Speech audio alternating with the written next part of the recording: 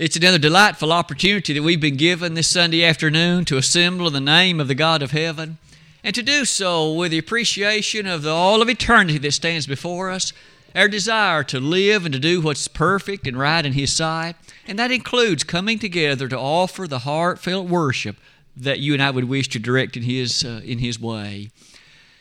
You may notice on the slide on the wall to my left and right, we'll be continuing a series of lessons that we began last Sunday evening on the book of Esther. So let me invite you to turn the Old Testament to that book of Esther. Esther is the last, really, of the historical books of the Old Testament. It is followed by books of poetry, and by that, the books of prophecy. But the book of Esther occupies a very interesting place in that it brings before us events after the Babylonian captivity, but yet not quite to the fullness of the days of Nehemiah, Malachi, and others. For that reason, we have devoted last Sunday evening to a consideration, at least an overview of the book, in which we took chapter by chapter, extracted a lesson or two from each one, and I hope that was meaningful. I hope it was a beneficial thing, because along the way we learned about interesting characters like Esther, Mordecai, and even some others. Tonight, there's a single individual that will occupy primarily our attention. It's Haman. Haman Part 2 is the title of our lesson. This introductory slide will be exceedingly brief, actually, because it merely ties on to that which we began last Sunday night. The book of Esther, as is true of all the other 38 Old Testament books, has within it many inspired lessons and many principles worthy of our consideration. And so it is that tonight we're going to lift out of the book really only one character and look at him in some detail. Now, I confess he was a rather wicked man, a rascal, as Brother Greg noted in reading Esther 7, verse 6. But nonetheless, we can learn a great deal by noting his mistakes. And may you and I be wise enough not to make the same ones. It is with that in mind, let's begin by noting one of the initial considerations that we face in relation to Haman was this: he loved the praise of men. In Esther chapter 3, again, the scene is this. Remember, the king had signed an edict, a decree, and everybody was supposed to bow before Haman. Well, everybody did, except Mordecai. And at least it would seem for a small amount of time, Haman didn't know anything about it, but it was finally brought to his attention. Hey, look, Mordecai isn't bowing before you. What do you think about that? He became outraged. He became incensed in anger at the thought that in his place and that which he loved to receive, it was not being given him. We don't know how many was there. Maybe 10,000 people bowed before him, but one didn't. And he was mad about it. Haman loved the praise of men. That isn't the only time in the book that idea surfaces. You may notice in chapter 6, verses 6 and following, it surfaces here in a different way. You may remember that on that occasion, the king had by that point learned about the fact that Mordecai had never been honored for the word he had brought about the plot to kill the king. When he learned about that, he wanted to do honor to Mordecai, and Haman happened to be nearby. And you may recall that the king said, Haman, what should I do to the man I wish to honor? And Haman thought he was talking about himself. He thought he was talking about Haman, but he wasn't.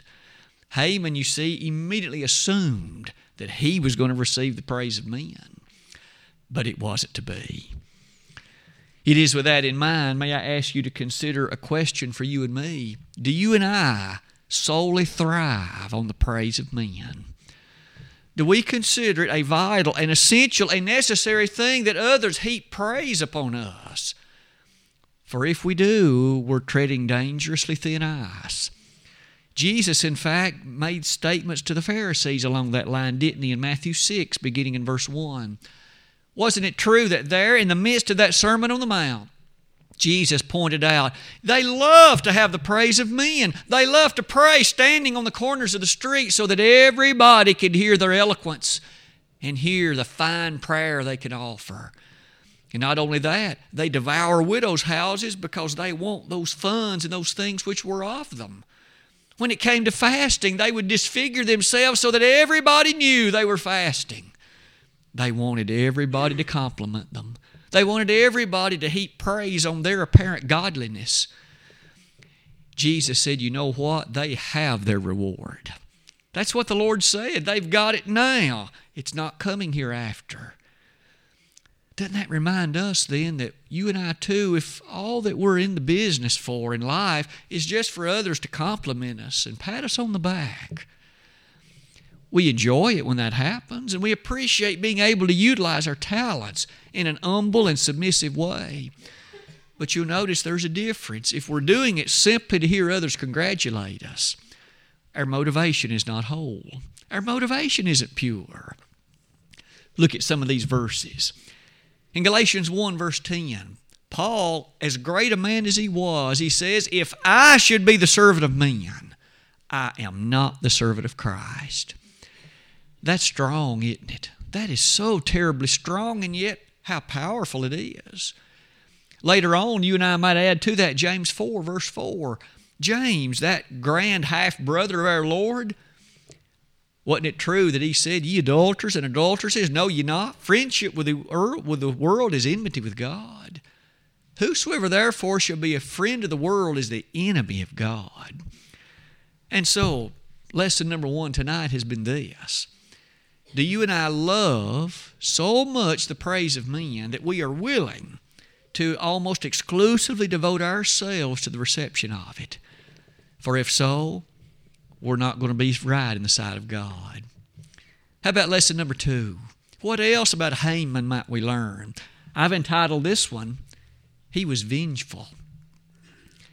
In Esther 3, verse number 6, you might recall that what did Haman do when he did learn that Mordecai was not bowing before him? Well, you and I will remember what he did. He set on a course such that not only would he punish Mordecai, but he would punish the entire race of people of whom Mordecai was a part. It was on that occasion he brought into play the reality of that scheme to put all Jews to death. He wanted to kill every one of them. Haman was a vengeful man. He wanted to get even, and even then some. He wanted to not only do the evil and the wickedness to Mordecai to teach him that lesson, but to exterminate all of the ones of whom he was a part. Haman was vengeful. You might notice the following statement, which is a question really. Are you and I like that? Now, we may not go to the extreme that Haman did. We might not want to take somebody's actual life, but when someone treats us a bit ill, do we want to get even? Do we want to make sure that we, in fact, do something similar to them, at least somewhat like what they've done to us? If so, at least we're following a pattern like that of ancient Haman. Look at this verse in Romans 12:19. The Apostle Paul, as he discussed this idea, to the church in Rome, it was true that to them he said, avenge not yourselves, for vengeance is mine, I will repay, saith the Lord. Isn't it true then that Paul commanded, if you please, that church in Rome, don't get even. God will take care of every bit of that on the day of judgment. Everyone will receive the things done in his body, whether it was good or bad. 2 Corinthians 5, verse 10. Let God, who is perfect in judgment and who knows all the facts, let Him take care of any vengeance that thus needs to be taken care of. One last thing might be Matthew 7, verse 12. Again, in that same Sermon on the Mount, Jesus, in rather direct order, said, speaking about the nature of how the highest ethic really in all the New Testament, He said it like this, therefore all things whatsoever ye would that men should do unto you, do ye even so unto them. For this is the law and the prophets, doing unto others the way you wish that they would do unto you. It is true, Haman certainly didn't act that way. He wanted to exact the greatest of vengeance, not only taking this man Mordecai's life, but all the life of the Jews. As you and I complete that second lesson, thinking about the lesson we've learned about not being vengeful, Isn't it true that sometimes that's much easier said than it is done? When someone stabs you in the back, when someone deliberately and purposefully acts in a way to take what is rightfully yours, there are times it can be challenging to uphold the love and the mercy of God. And yet you and I are called on, not as if we would in fact foolishly entrust all things to them, but to at least recognize we hope that they in fact would come to their senses and that we will not take retaliation because we're the servants of Jesus. Didn't Jesus say, love your enemies? Pray for those who despitefully use you. Matthew 5, verses 44 and 45. Surely that lesson is as needful and as pertinent today as it was back then. Lesson number 3. In addition to these two, look at what else might be said about Haman.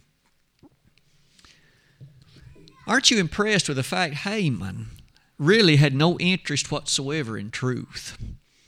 I say that because of Esther chapter 3, verses 8 and 9. You might recall on that occasion again, Haman had discovered or been brought to the fact of his attention that Mordecai did not humble and bow before him. It was at that point that Haman, with no regard whatsoever for lives and for the truth behind them, deceived the king into putting into place this edict that led to this decree declaring all Jews worthy of death. And it didn't bother Haman in the slightest. He had no concern for the truth for which they stood and the nature of what Mordecai stood for. I might suggest when any person is unconcerned about truth, that person has veered very far from the pathway of righteousness. Let's look at some of these verses. In Psalm 51, verse 6, David said, God desires truth in the inward parts. That's every one of us. He wants us to be individuals motivated by and those who love the truth. He wants individuals who, in fact, are so desirous and interested in it that that is the most important thing. To that passage in Psalm, in Proverbs 23:23, you and I come face to face with an Old Testament commandment. Buy the truth and sell it not. Also wisdom and instruction and understanding. The inspired writer of old thus decreed, buy truth and never ever sell it. You and I should be people whose lives are an open testimony to truth. Those who uphold and love it, not only, of course, in the written Word of God, but every attribute of truth in our life. We ought to always tell the truth. We ought to be those who, in fact, encourage it in the lives of others. We ought never to be those who deceive, those who purposefully and with deliberation seek to, in fact, cover over or stretch the truth. Have you ever heard that expression? The truth cannot be stretched. All that does is ruin it. All that does is pervert it. Let's add another verse in Proverbs 12:19. The lips of the righteous are those who love the truth, but isn't it true that happens forever? But the verse goes on to say that those who aren't interested therein, they shall ultimately fall. Oh, what a great thing it is to contemplate the truth. That next statement then reads like this. Have you ever known someone who, and afterward the truth came out and they were in the business of merely putting on a facade just to look good? They would shade things in their direction. They would purposefully deceive, whatever it was, to make themselves look good. May I say, they're following in the footsteps of Haman, if that's the way that they are. They aren't concerned about the truth. They only concerned about appearances. You and I are admonished in the Word of God to do better than that. For John 8:44 says, the devil is the one who is behind that kind of activity. He was a murderer from the beginning, and he's a liar as well. Lesson number 4 asks us to think something else about Haman. Not only are these other things worthy of consideration, notice this one. In fact, this one rides rather closely the one we just noted. But isn't it true that Haman had no concern or care for others? Here were literally thousands of Jews who were going to be put to death as a result of his efforts, and he was unconcerned. He didn't care. You'll notice in chapter 5, verse 9, when the message came true, he gave the order, build the gallows. He wanted to see Mordecai put to death as speedily and as swiftly as possible. I suppose by now we're gaining a rather impression that Haman was a rather dark creature. There were many things about his character that we would never wish to imitate. Let's develop this point a little bit more carefully. May you and I, in the midst of a rotten culture as we so often live, may we never allow our soul to become desensitized. And by that I mean questions such as, when others suffer misfortune, when injustices prevail, does it bother you or me? Now, I realize it more than likely does when it's us. That's the one that's the victim. But what about when it's someone close to us? Or what about when it's a neighbor? Do injustices bother us? That's one of the things we must never lose sight of. That's why our elected officials are so important. We need individuals in legislatures, in the executive branches of government, in the judicial branches of government, who understand the character and necessity of concern for the well-being of others. Sometimes that's absent, and sometimes the laws of the land reflect it. Maybe it's fair to say, in James 1:27, the inspired writer put it like this: pure religion and undefiled before God and the Father is this, to visit the fatherless and the widows in their affliction, and to keep himself unspotted from the world. Now notice, here were individuals genuinely in need, widows, orphans, those who in fact had been victims perhaps of various and sundry things, but at the very least they were needy. They weren't just claiming it. And yet God's people would always be willing to attempt to help individuals like that. What about that passage in Matthew 25, beginning in verse 31? Isn't it interesting that when that picture of the day of judgment is presented, the Lord gave an emphasis, at least on that occasion, to those who had been the givers, to those in need. Haman did not do that. He was interested in himself, and you might recall how thrilled he appeared to have been when, after he thought that that Mordecai was going to be killed, he went to enjoy a nice supper with his wife. He didn't care anything about Mordecai other than the fact he would be slain. Those kind of matters touch us with our Lord, doesn't it? Jesus sure had compassion, didn't he? Do you remember in Mark chapter 6 when that large group was gathered about him? They had been with him all day and they had nothing to eat, and the Lord would not send them away because he had compassion on them for fear they'd faint in the way. Jesus was concerned about their well-being. You and I, with an interesting consideration, would no doubt feel the same. What about lesson number 5? What else might be said about Haman? Haman was an impatient man. And you and I have got to be a bit mindful and very cautious to not allow impatience to reach an ugly head. Let's study it like this. In Esther 5, verse 14, we have a picture again of Haman with the reality and the circumstances surrounding the decree concerning the death of Mordecai. He was thrilled and couldn't wait for that event to happen. You might recall on another occasion in the book, he was so excited about the appreciation of having that meal with the king and the queen.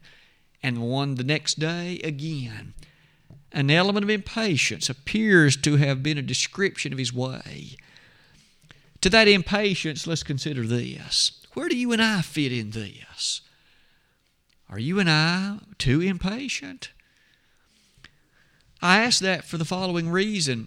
We understand the need to be busily doing the Lord's work, but one can go too far. Are we willing to wait on the Lord? I put in those words because the Bible does. In Psalm 27, verse 14, we are given the direct commandment, wait on the Lord. And again I say, wait. To that we might add the circumstances of Psalm 37. In that beautiful chapter, one more time, the commandment, wait on the Lord. Those things are brought before us so that we might consider it like this.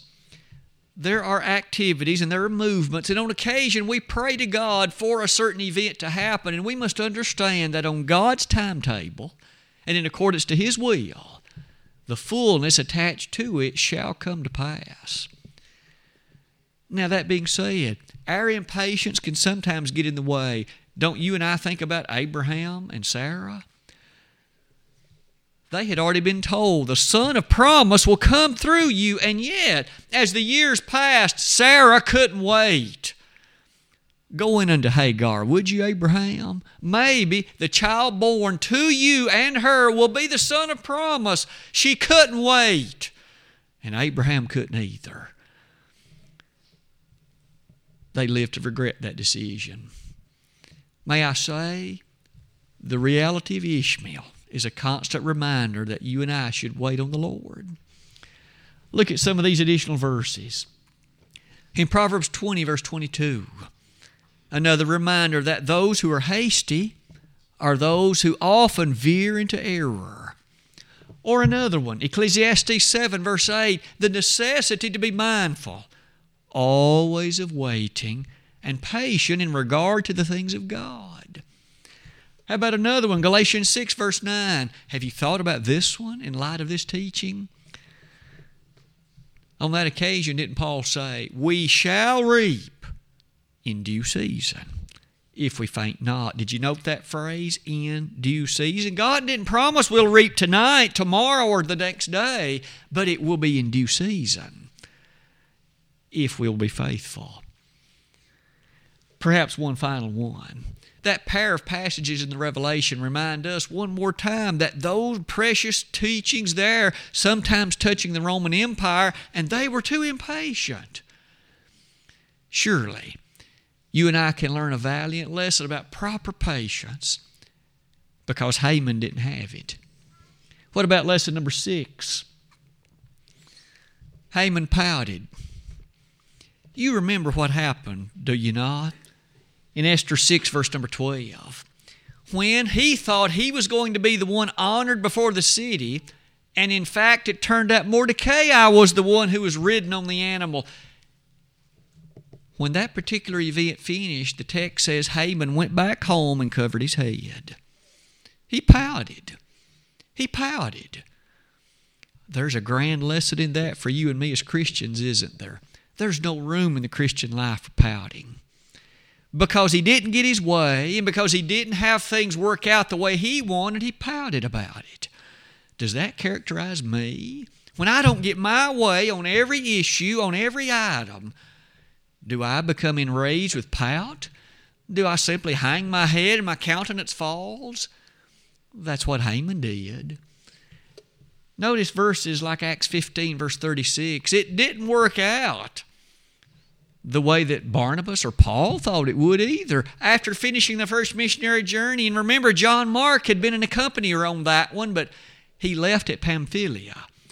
And when plans were in order to be made for that second missionary journey, there was a bit of a discussion, a contention between Barnabas and Paul. Either one of them could have pouted.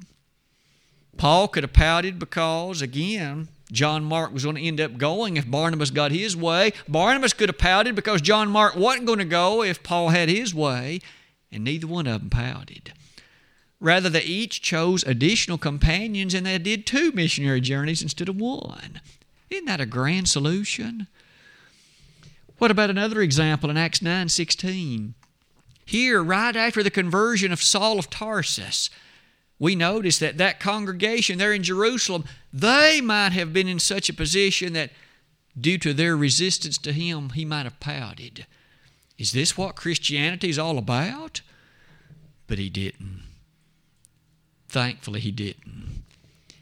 In verse number 20, he began to preach the very message that he had then received. May I suggest one final example, Philippians 1:29. As Paul addressed the church in Philippi, wasn't it true that to them, he admonished them to understand that they would be called to suffer, but they ought not be pouters about it. Now that characterizes you and me as well. we've got too much work to do in the kingdom of Christ to pout. There's too much that needs to be accomplished to pout. If we pout, that means we're looking too selfishly upon these things that weren't that important. As long as the work of the Lord is done, and as long as our mentality toward salvation is right, there isn't any time to pout. So Haman teaches us a lesson even in that. It brings us to the seventh and final lesson tonight. And lesson number 7 is this: the way he died. We do have a picture in chapter 7 of the way this man died.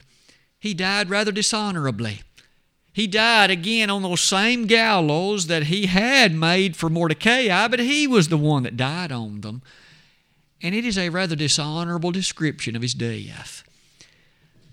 The question, rather obviously for you and me, is this: where do you and I fit into that discussion? Will my death be like Haman's, or will it be like others that's very different?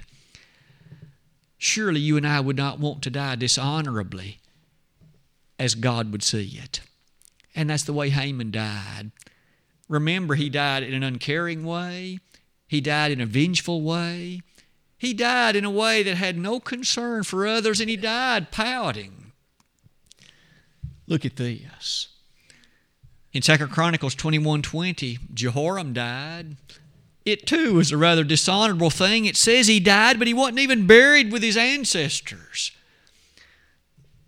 How would you feel if you weren't invited to be buried in the family cemetery because the family wasn't pleased with the kind of life you had lived? Wouldn't that be a dishonorable and sad and very despicable way to die? That's the way people remember your life? That's all that was remembered of Haman. But on the other hand, what about others like Abraham, who died in such a way that the text says he went to be with his fathers? Now that kind of thought leaves us the decision. Will you and I die honorably or dishonorably? And maybe no verse says it any better than Revelation 14:13. Blessed are the dead which die in the Lord from henceforth. Yea, saith the Spirit, that they may rest from their labors, and their works do follow them. Those who die in the Lord, what a blessed way to die. What an encouraging way to die, and what a happy way to die. But to die out of the Lord is such a despicable thing. It's such a tragic thing. It's such a hurtful thing eternally. 7 things tonight we've learned about Haman. As you and I close this lesson, I'll just summarize them on this final slide, because again, verse number 6 of Esther 7 says, the adversary is this wicked Haman. May you and I not be like him. And there at the bottom is a listing of the things tonight we in some brevity have considered about him. Though he lived a long time ago from our perspective, we certainly could be guilty of some of the mistakes he made. Let's be wise. Let's live circumspectly. Let's live not making the foolish choices he made. Let's live in such a way that we can die with honor, that we can die saved, and we can look forward to going home to glory. Tonight, if there's anyone in this audience whose life is much too familiar from a comparison to Haman's, won't you make some changes? It's not that, of course, the elders or myself are encouraging this of ourselves, but it's the Lord that's doing it. Wasn't it Peter on the day of Pentecost who, to those gathered on that occasion, said, repent and be baptized? Those people needed to change something. Maybe you or I need to change something. If Haman looks all too familiar to us because we see him in the mirror, let's make some changes, okay? Let's try to turn our life around using the power of the Word, and in so doing, we will live honorably, justly, holily, righteously, and godly. We'll be much more like Mordecai than like Haman. But may I say, if all is well with your soul, and really you and I have learned a great deal from Haman, but we aren't like him, please continue to live with discreetness, and continue to live with wisdom, and continue to live in faithfulness. Tonight, if we could be of assistance to anyone. As an alien sinner, you must believe with all of your heart that Jesus is the Son of God. You must repent of your sins and confess His name as the Messiah and be buried with Him in baptism for the remission of your sins. Upon so doing, you will rise to walk a new creature in Christ. If you have begun that walk, but you haven't been faithful, come back to your first love. The church in Ephesus was told they needed to do this, and maybe you do too.